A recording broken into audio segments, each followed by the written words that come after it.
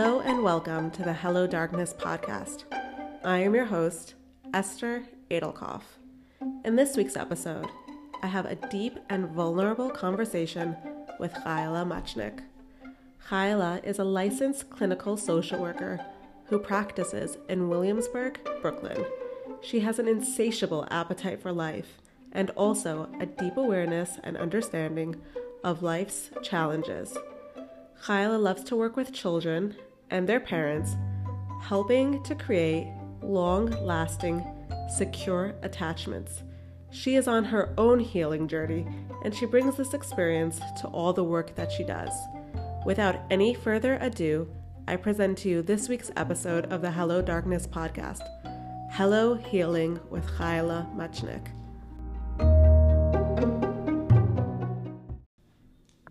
Hello, welcome. I'm just going to jump right in. Thank you so much for being here today. Thank you for coming on.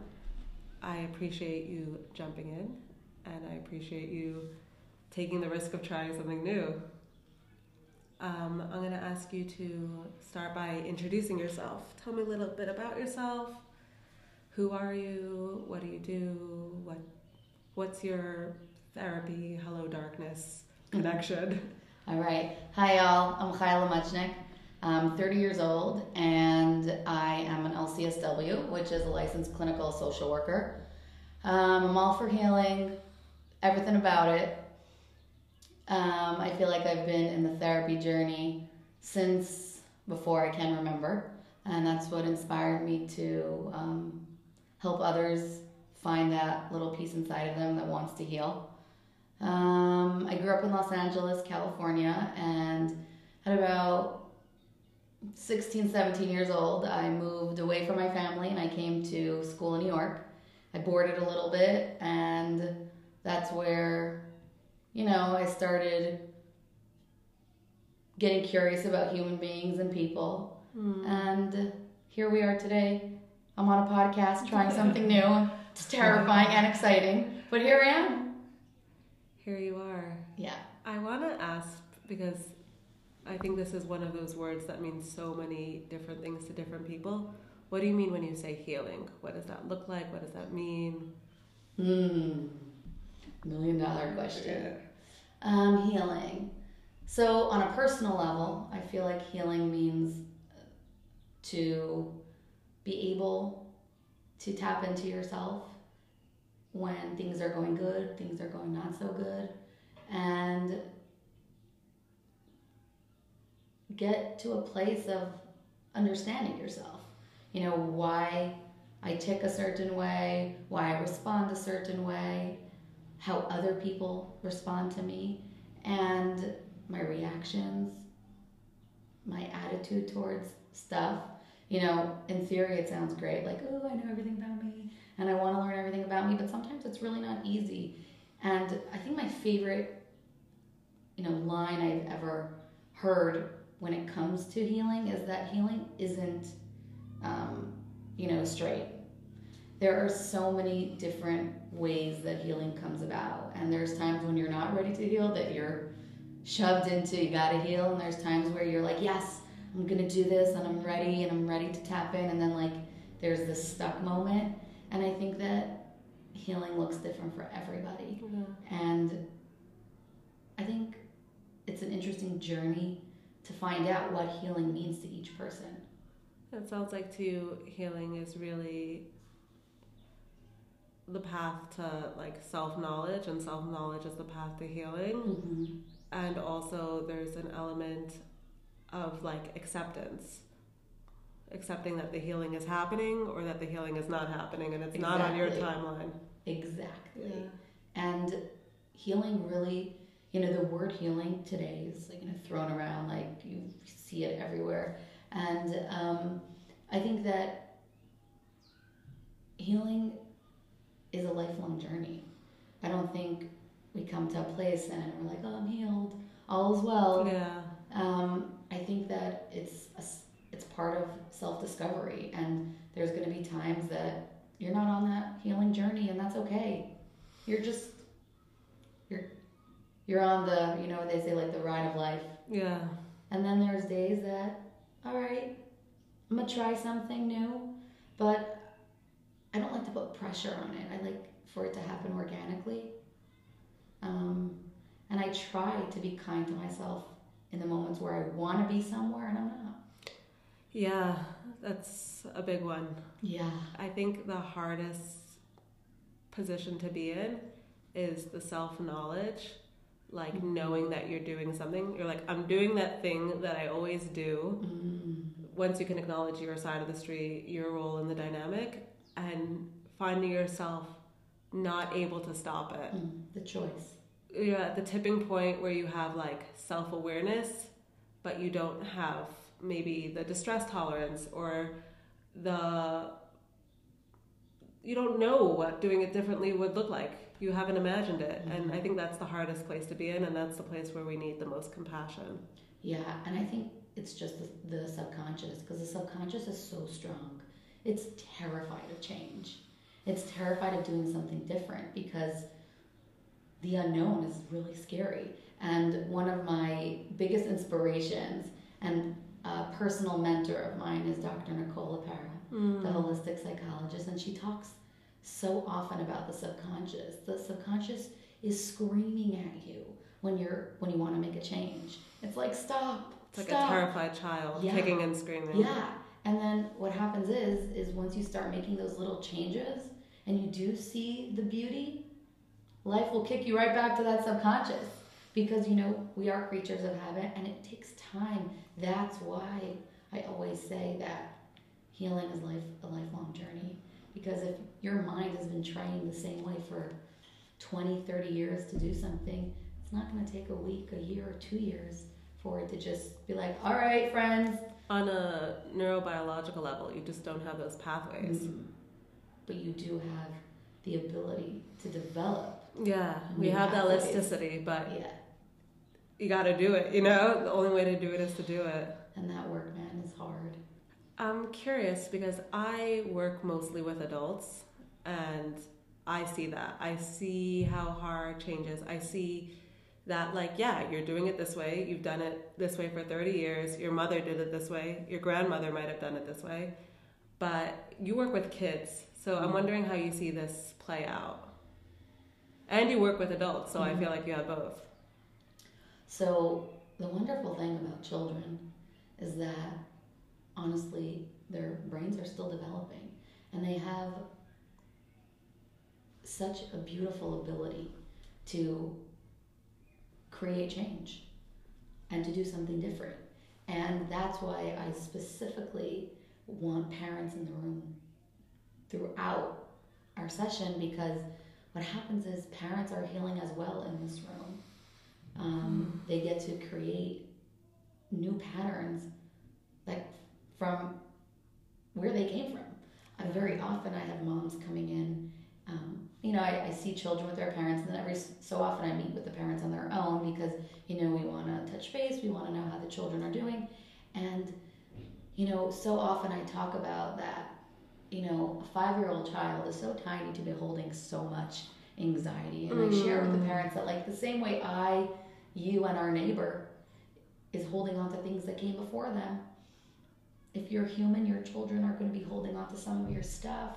And when I say that, I see the parents take a sigh, and I see them acknowledging what they're holding from before them.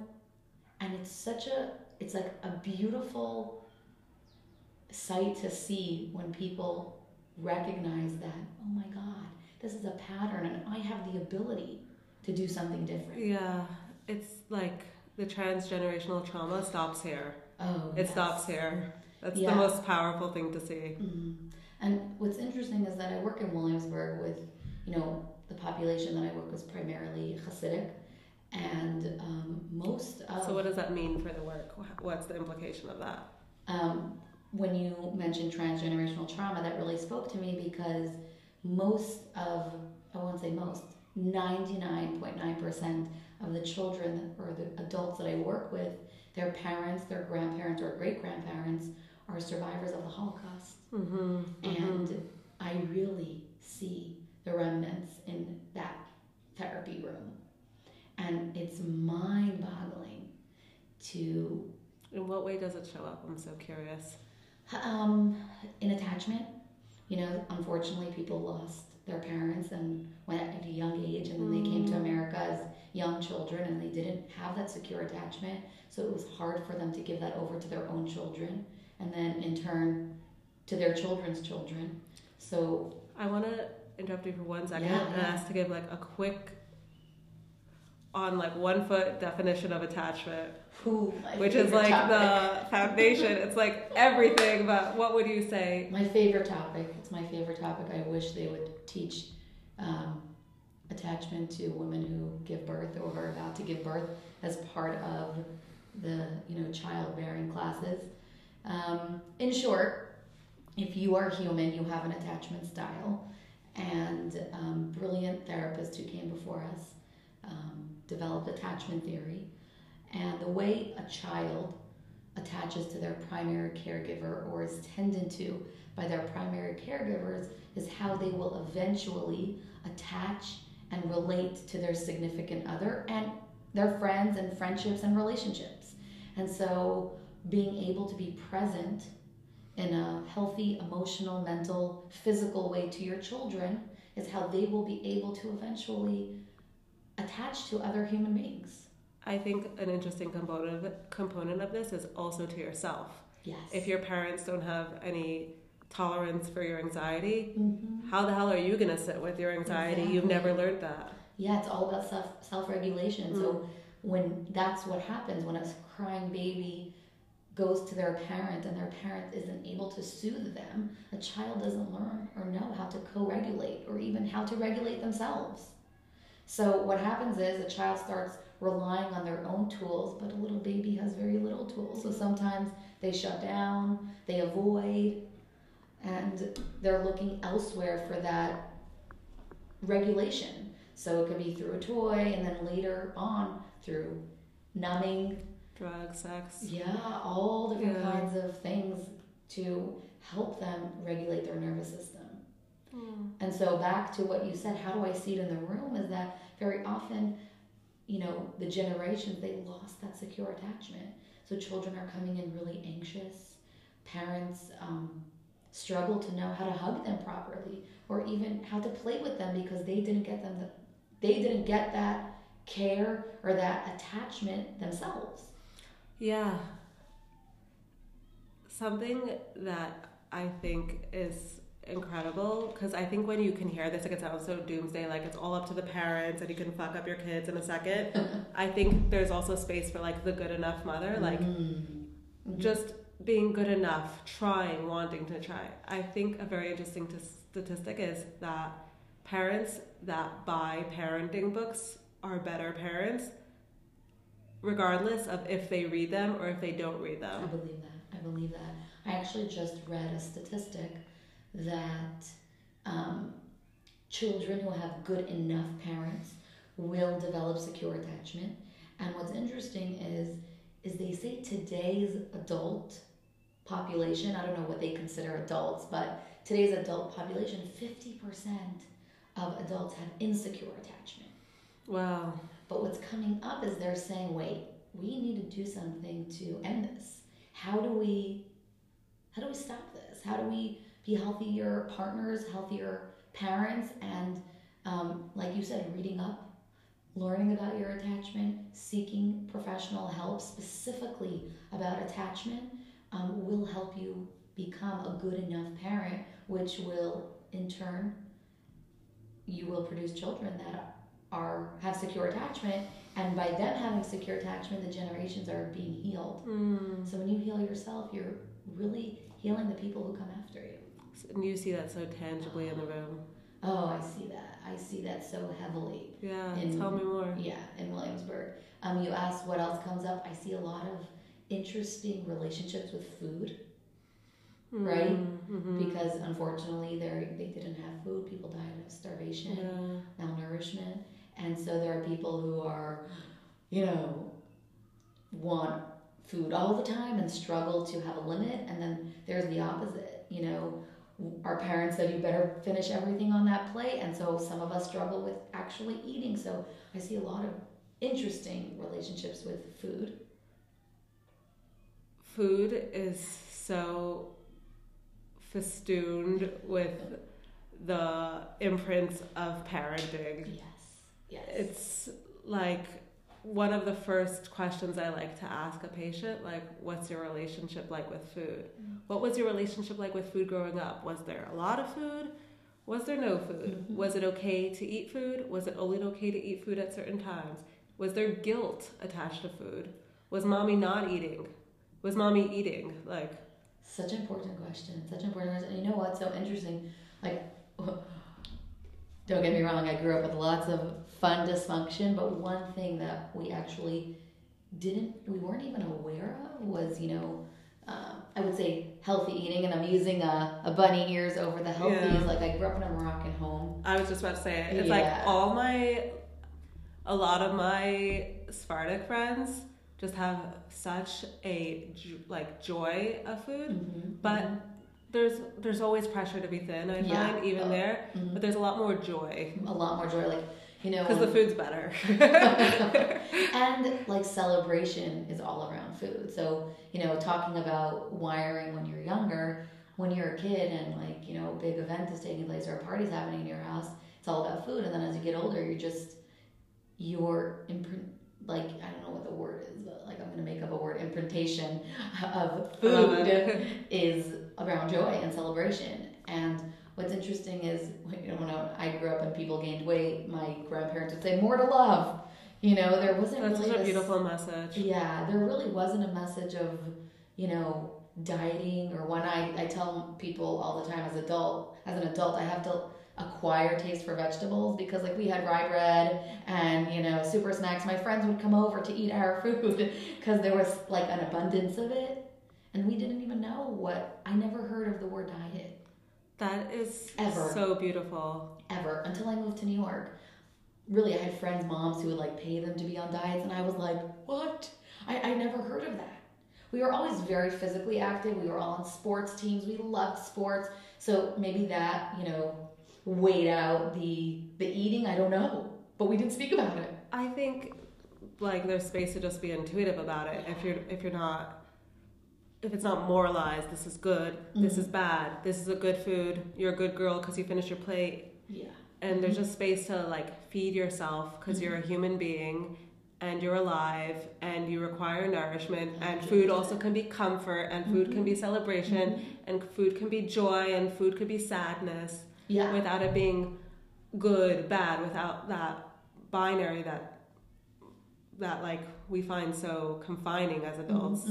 That is so damaging. Oh, so damaging. Only as an adult did I start having this struggle with food because, social media plays a big role, and everyone's like, this is what you should eat, this is what you shouldn't eat, and whatnot. And I know I might be unconventional when I say this. I also do think that food can bring in the learning of self-discipline, but not from a place of you can't eat that because it's bad for you. It's from a place of, delaying of gratification and understanding what serves you, what is healthy for you. I have a little bit of a different opinion here because I'm so sensitive to diet culture. I hear that. I feel like that's sneaky diet culture. Instead of just trusting your intuitive sense, there's no, there's a right way and there's a wrong way, even if it's very lax. I'm just so sensitive to diet culture because this whole wellness phenomena is so damaging. Clean eating is so damaging. Let the people eat. Let the people eat whatever they want. Do you think that there could be, a happy medium? Because for example, I happen to be an all or nothing person, right? Yeah. So my intuition is always telling me eat whatever you want. I think with full permission to eat whatever you want, you find a happy medium. Wherever there's restriction, there's binging. Okay. Wherever I've seen over and over again, personally, with patients that have eating disorders, wherever there is restriction, there is binging. And maybe, I also think a big part of it is taking away the shame of overeating. Maybe that was the best coping skill you have in that moment, and that is 100% okay. Yeah. Sorry, guys. I'm shaking my head when you're speaking, and I'm realizing that I need to say yes because you can't see me. I really hear that, and I guess I'm also on that journey when it comes to food and my relationship with it, and I'm still trying to figure it out. I do know that when people come to me with eating issues or any kind of eating disorder, I actually refer them out because it is not something that I know a lot about. It's not something that I feel comfortable with because I like to treat what I know. Yeah, it's very important. And so it's still like a new journey for me. I'm still figuring it out. And I know that, that self-discipline on a personal level is important for me. And I'll share because, everyone puts in place barriers for a different reason. The barriers for me is that I physically don't feel well when I have certain things that I love to eat. I think it's the difference between boundaries and self-discipline. Yeah. Self-discipline makes me like cringe. Shrink. Okay, I see it makes me shrink. So I like your word better. Because I feel like there's always shame. It's like I'm not disciplined versus I am. Okay. Versus like boundaries. Like if a food makes you physically ill, if you're a celiac, you should not have gluten. What if it tastes so good? The struggle is real. I think that's where self-parenting comes in. Like, what would you tell your child? Like, your child really wants this piece of cake, but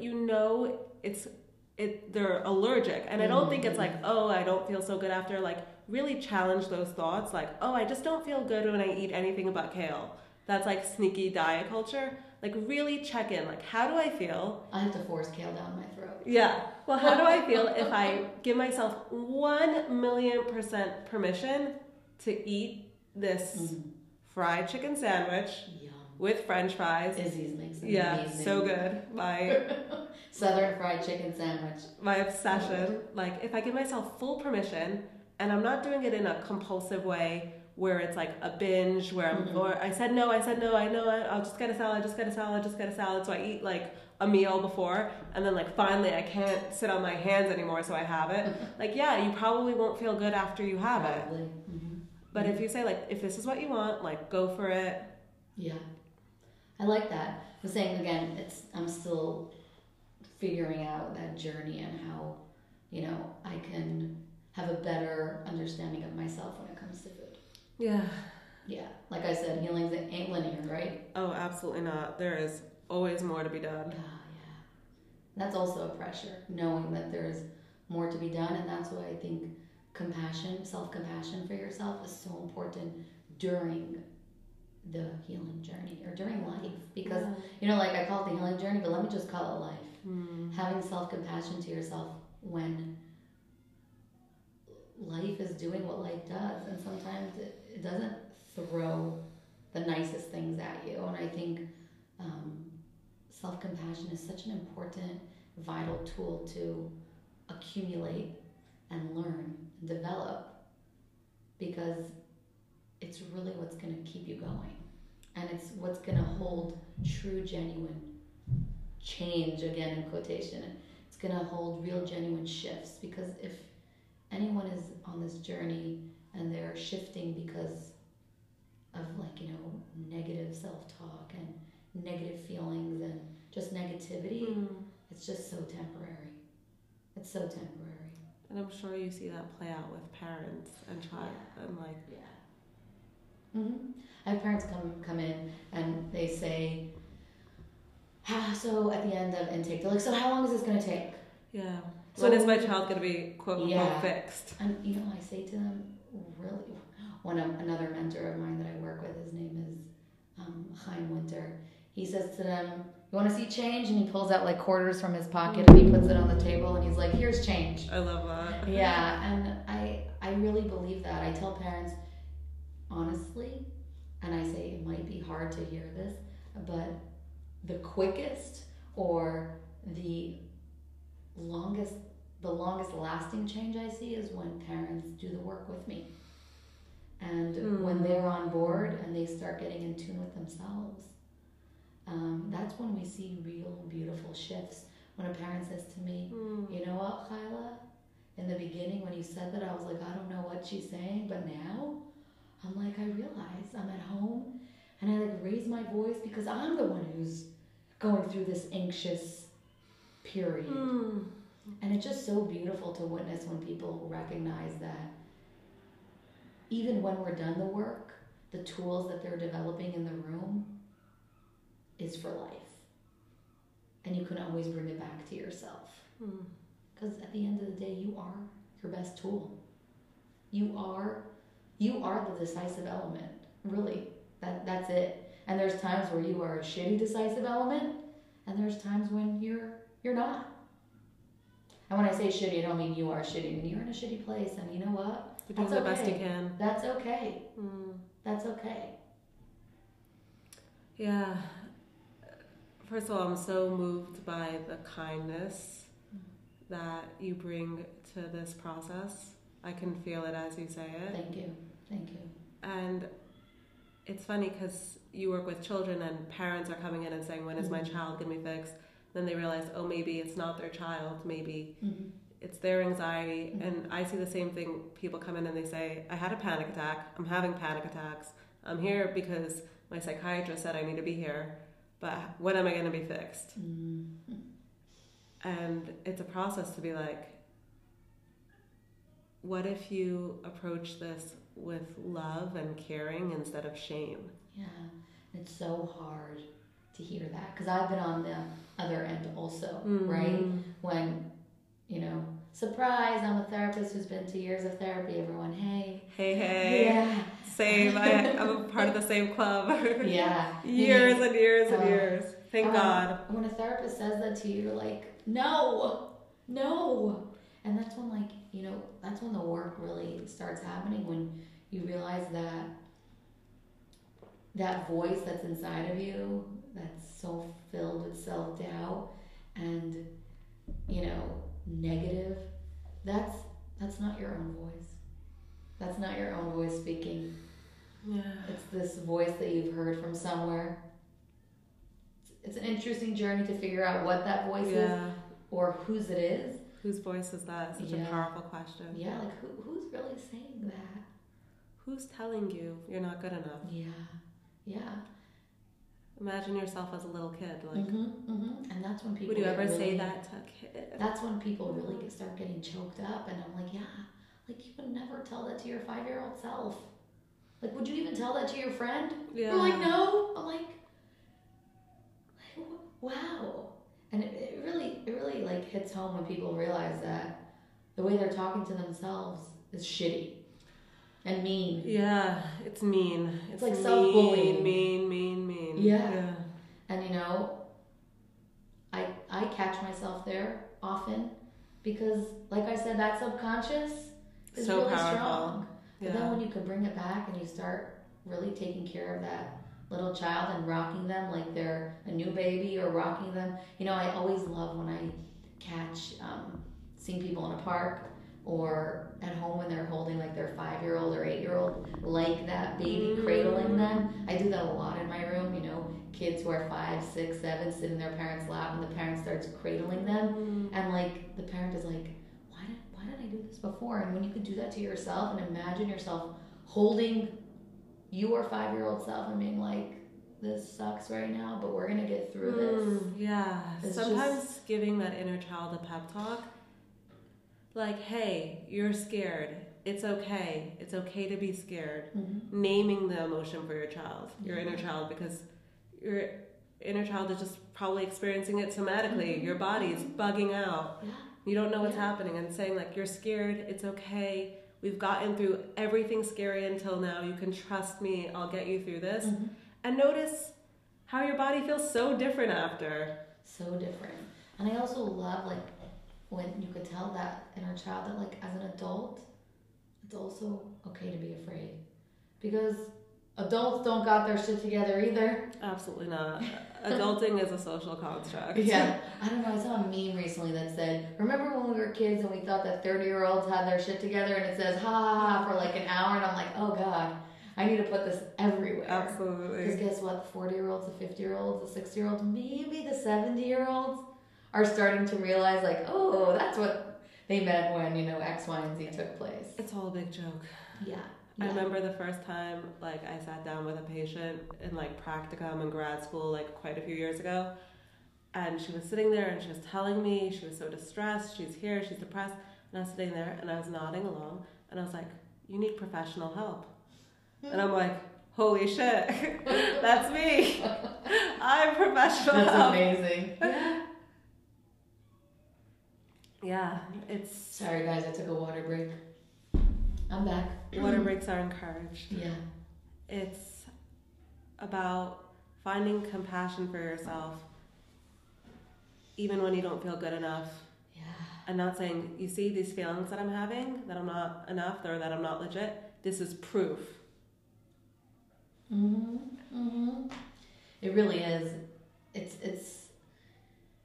It's like, sometimes it's like walking a tightrope, you know? And then I was like, I don't need to walk a tightrope. You know, these feelings that come up, like, maybe I should tap into my inner child. Maybe I should, and there's like all these like things that come up and it feels like a tightrope. Like, where am I going to go? And I was like, no, I don't even need it. I can jump right off and I'm like 5 inches off the ground. I'm like, hey, that wasn't scary. You know? It's like we put all these expectations up of like what it should be, what it should look like, what this, what that. And I'm like, yeah, the pursuit of perfection gets in the way of the here and now, appreciating what you actually have. Yeah, it's so interesting they say that. I was with a family member today and they recently moved and I came into their apartment and I was like, oh my gosh, like it's so nice. I was like so happy for them.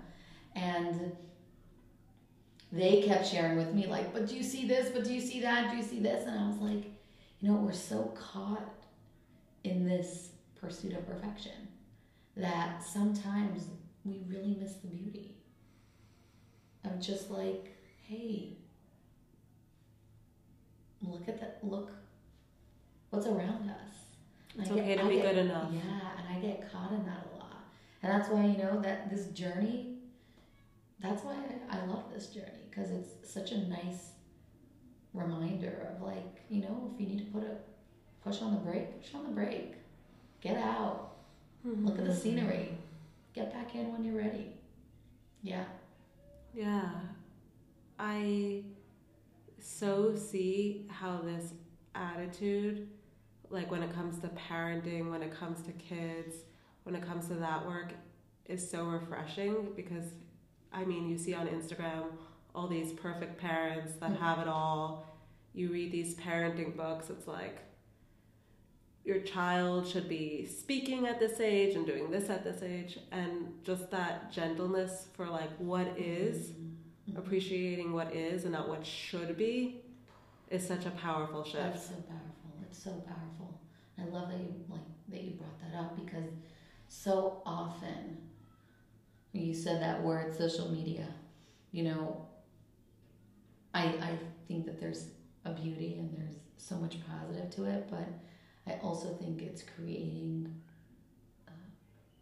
so much negative for the younger crowd. And I consider myself young, even though I'm 30. For the younger crowd, you know, there's so much there. There's so much, I should be doing that, I should be doing this. And so much of that expectation that you were saying of like, when is my kid going to do this? When are they not? That person's kid's doing that. But, you know, we didn't see the millisecond before the picture. And we didn't see the millisecond after. And you know what? Speaking from experience, when I put up that picture, I laugh because the millisecond before and the millisecond after doesn't look like the picture. Every once in a while it does. Yeah. But it's the highlight reel. And, you know, reminding yourself that's important. But I find that with myself and with my clients, even when I remind myself and them, that feeling still comes up because the brain is so powerful. Yeah. And it's registering what it sees as real. Yeah, you can tell yourself, like, they put, like, warnings on magazines sometimes, this is Photoshop. Yeah. But it doesn't change how our brain reacts to it. No, not at all. The brain registers it right away as, oh, this is real, because we're seeing, you know, I was just telling my husband this week that when I was younger, I was like 6 or 7 years old and I had chicken pox. I had to stay home. Still remember where and what and how I found the chicken pox. Yeah, now everyone gets chicken pox vaccine, so nobody really experienced chicken pox anymore. In our generation. Yeah, had actual chicken We pox. had chicken pox parties. Yeah, basically. And I remember that we took out the television to put it in the main room so I can be in a big room and watch TV. And I remember the babysitter, put on, she shouldn't have been the babysitter, but there was like a rated R movie on. I remember I was like 6 or 7 and there was like a scene there, and I was telling my husband this week, like I was 7 years old and I still remember that scene. Yeah. And it was like an explicit scene. Oh, and I was like wow. thinking to myself, like, connecting that to the social media, that everything the brain sees, it really registers. And it can keep replaying it. And when you're constantly seeing social media of people who are appearing perfect, appearing beautiful, appearing put together, appearing healthy, the mind doesn't know the difference. Really doesn't know the difference. That's why, Nicole LePera talks about future self-journaling, how it's so powerful when you talk to yourself in the future. Because what is future self-journaling? Because I feel like this is something to get into. It's so powerful. It's so powerful. I don't know tons about it. I actually experimented with it like for a week and it was really powerful. I have to get back into it. But again, that subconscious is saying, no, Kyla, no. Basically, let's say somebody wants to start being more present in their life. So there's a template that she gives for free. And you say, like, I'm going to work on being more present. Being more present looks like, and you can write, eating dinner without my phone, listening to music without watching something on the train. And it says, when I'm more present, I feel, and you write what you feel. I feel alive. I feel grateful. I feel happy. And there's a template. And what happens is, because the same way the brain sees a picture and it registers as that real, when you're writing this down, the brain registers this as real and it's happening. Yeah. So it manifests as that. And I know from experience that just from doing it for a week, it was magical. And I know it sounds like, oh, flitzy, magical. There's so much research backing this up, especially with sports athletics. Like, they make the athlete visualize victory over and over again. You speak to any Olympian, this is just a part of their training, and it's like, what will it look like? What will it feel like? What will you smell? What will it sound like? The more vivid you get, the more robust picture your brain has to hold on to, and then you're creating a positive memory, even though you're projecting into the future. And especially if you spend all your time catastrophizing, 100%. You're creating a new neural pathway to say, like, what if things work out? It's amazing. What if things aren't horrible? So you spoke about visualization. How much more so when you're writing? The brain and the hand and the connection that's going on when you're writing it. It's in your body, yeah. So you're seeing it. Yeah. You're writing it. It's coming back to you as you write it, because you're reading it as you write it. So amazing. Wow. And so really, when your mind sees something, it takes, you don't see me it takes a trip. There are dances happening that you don't see. Basically. So I'm into that. Yeah, I find, like, when a patient comes in and they're like, this is horrible, I want this fixed, I can't deal with this anymore. It's like, okay, but what do you want your life to look like? Like, we can stop this, and maybe we could stop that, and maybe we could shift this, but what do you want your perfect day to look like? What do you want there's this phrase that a friend of mine had come up with. We call it ordinary bliss. Just ordinary bliss. I love that. Like, what does your ordinary bliss look like?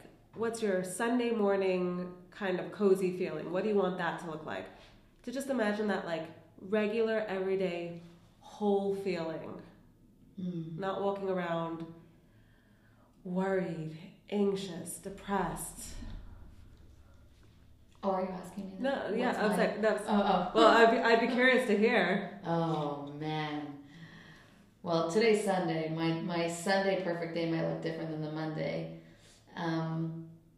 Such a good question. Such a good question. I also think that it varies depending on, what's going on in your life and what's happening. So today, what would one of those, or how did you call it? Orden bliss. Orden bliss look like? Well, today's weather was magnificent. It was lovely. So if I could sit in the park on a fluffy blanket, not just a sheet, because I don't want to feel the grass in my, and eat, of course, like we said, food. Perhaps play some sports with my husband, like throwing baseball back and forth.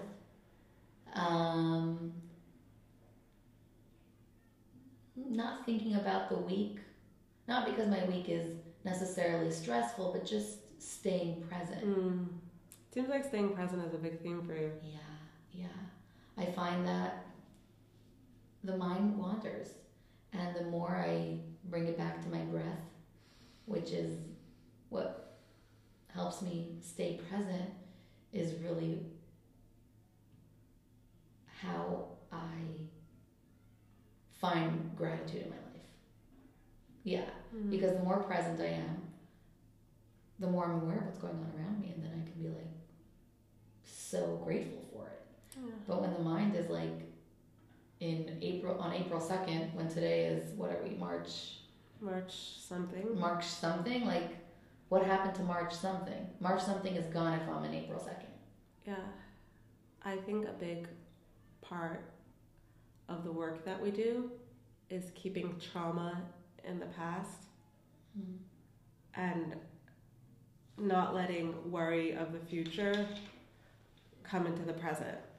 Saying like, that was then, this is now, then you weren't safe, now you are safe, and I don't know if you'll be safe. I can't promise you that bad things won't happen, but in this moment, you're safe.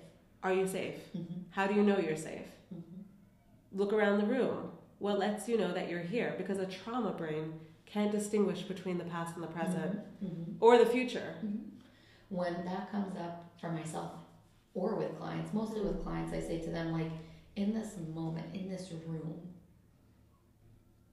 is the room on fire? Right? Is something physically hurting you in this exact moment? And they say, but what? I said, that's the what if. When you start feeling what ifs is anxiety speaking. What ifs is never yourself speaking. It's never your highest self. Yes, we have to plan, right? We have to plan like dinner and whatnot, but when what ifs come up, what if my child X, Y, and Z? What if I walk in the street and this happens? Automatically, that's not being present. Automatically, that's anxiety speaking. What's the big deal about not being present? You're not fully living. You're not fully living because your mind is not fully here. You can't experience the moment now. I think that most people, and you'll correct me if I'm wrong, myself included at times, we're not fully living because our mind is not present. When we are present, we are privy to the things that are happening around us, the good or the bad, right? And when we are on April 2nd, then we miss out on today. I think it's such an important point that you said, being present to the good and the bad, because I'm talking for myself, like, when I hear that, I'm like, oh, I'm down to be present for the good things, but if something bad's happening, I want to check out.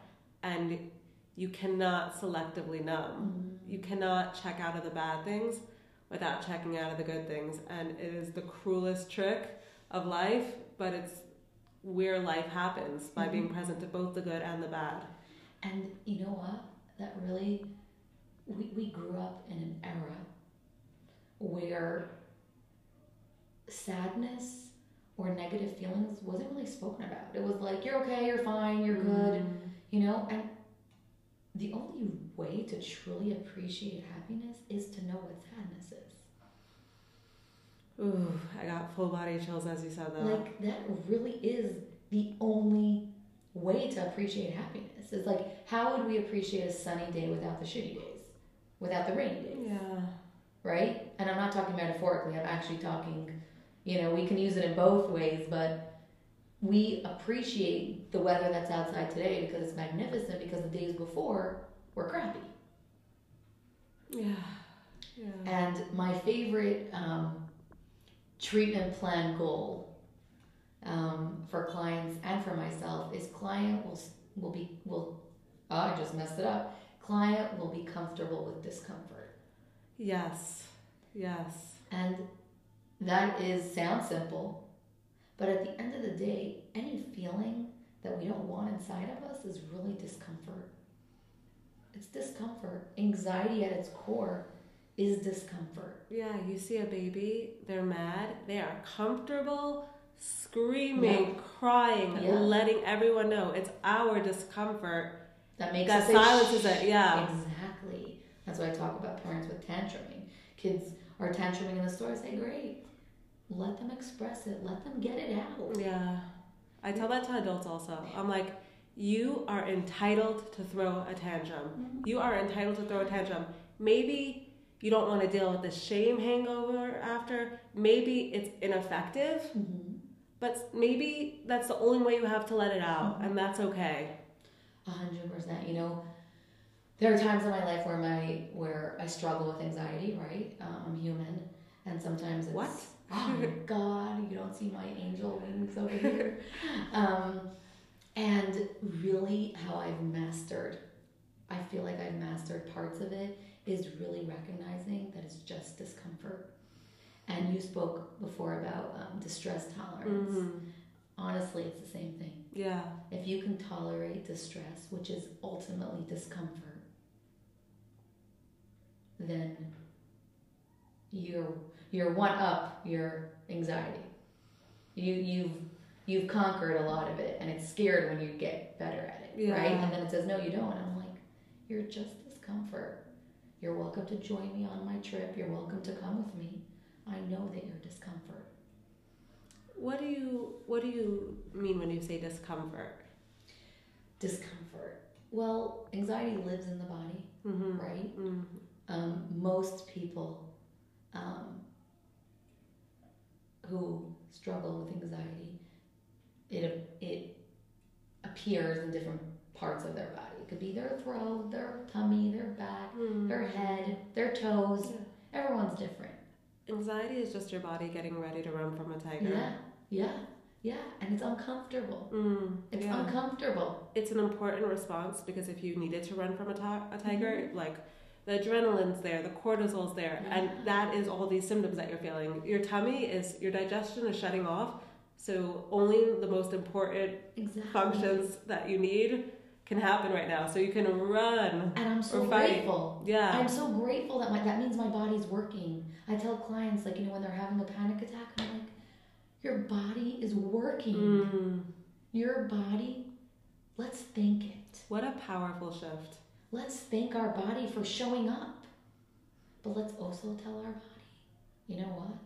I'm not in danger right now. I don't need the extra adrenaline right now. I think we get addicted to the adrenaline.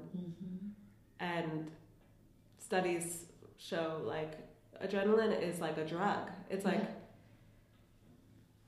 your whole body is on fire. You feel it. You think differently. It's like an endogenous system that gives you a high. And to think about living just in that calm, it's scary. Terrifying. It's scary. Terrifying. Most clients who come in with anxiety and things are going well, they start looking for what's not going well. Because again, that subconscious is like, no, bring back anxiety, no. Well, this goes back to that attachment.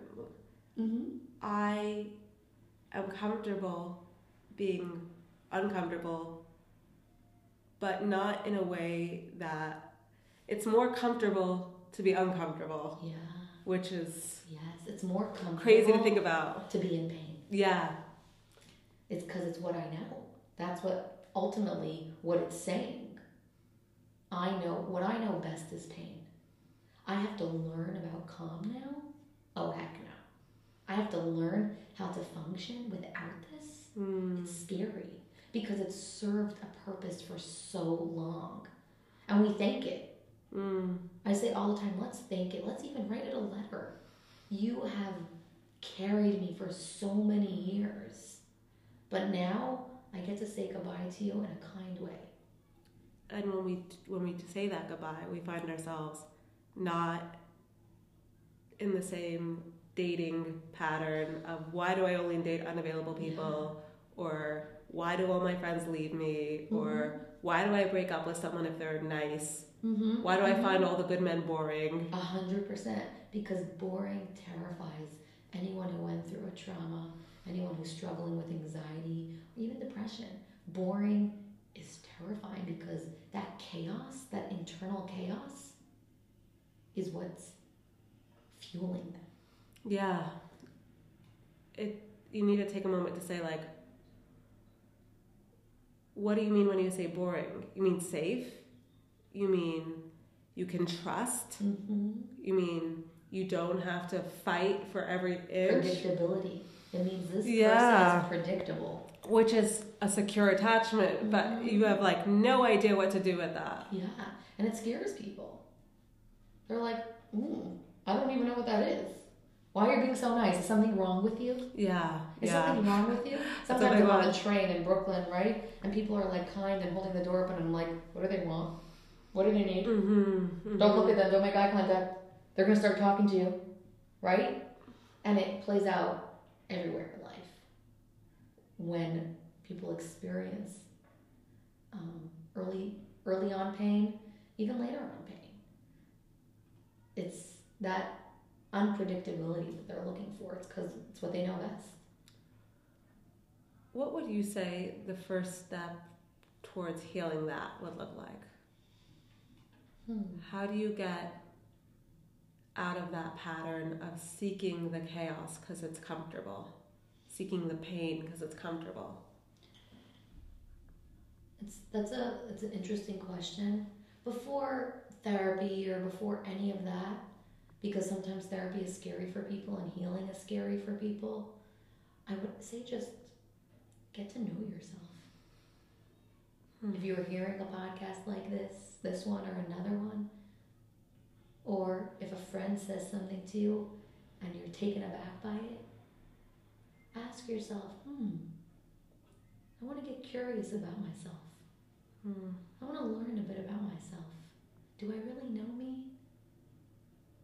And that question sometimes also brings up fear.